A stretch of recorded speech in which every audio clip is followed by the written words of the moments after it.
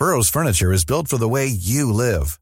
From ensuring easy assembly and disassembly to honoring highly requested new colors for their award-winning seating, they always have their customers in mind. Their modular seating is made out of durable materials to last and grow with you. And with Burrow, you always get fast, free shipping. Get up to 60% off during Burrow's Memorial Day sale at burrow.com/ACAST. That's burrow.com/ACAST. burrow.com/ACAST. Dengue cases, deaths rise in Davao City.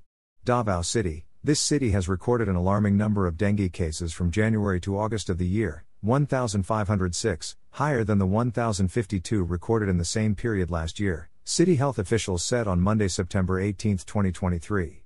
City Health Office, CHO, Tropical Diseases Division Head Melodina Babant said the deaths caused by dengue from January to August have also reached 28 or significantly higher than the 13 that were recorded in the same period last year. Babant also said dengue cases in the city have increased from irregular weather patterns that aided the breeding process of dengue-carrying mosquitoes.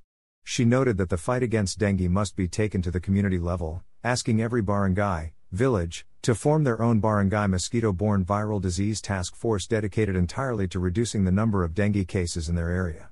The fact that the CHO cannot intervene alone, Babant said, the office is enabling barangay officials to aid in the intervention in this disease. The residents play an important role in fighting this dengue disease. We are working with local officials to form a dengue task force, she added. The task force is critical in performing a coordinated effort to limit the spread of dengue-carrying mosquitoes by searching for and eliminating breeding places. It could further monitor people under its responsibility for signs of infection and use early intervention to prevent an outbreak, Babant said.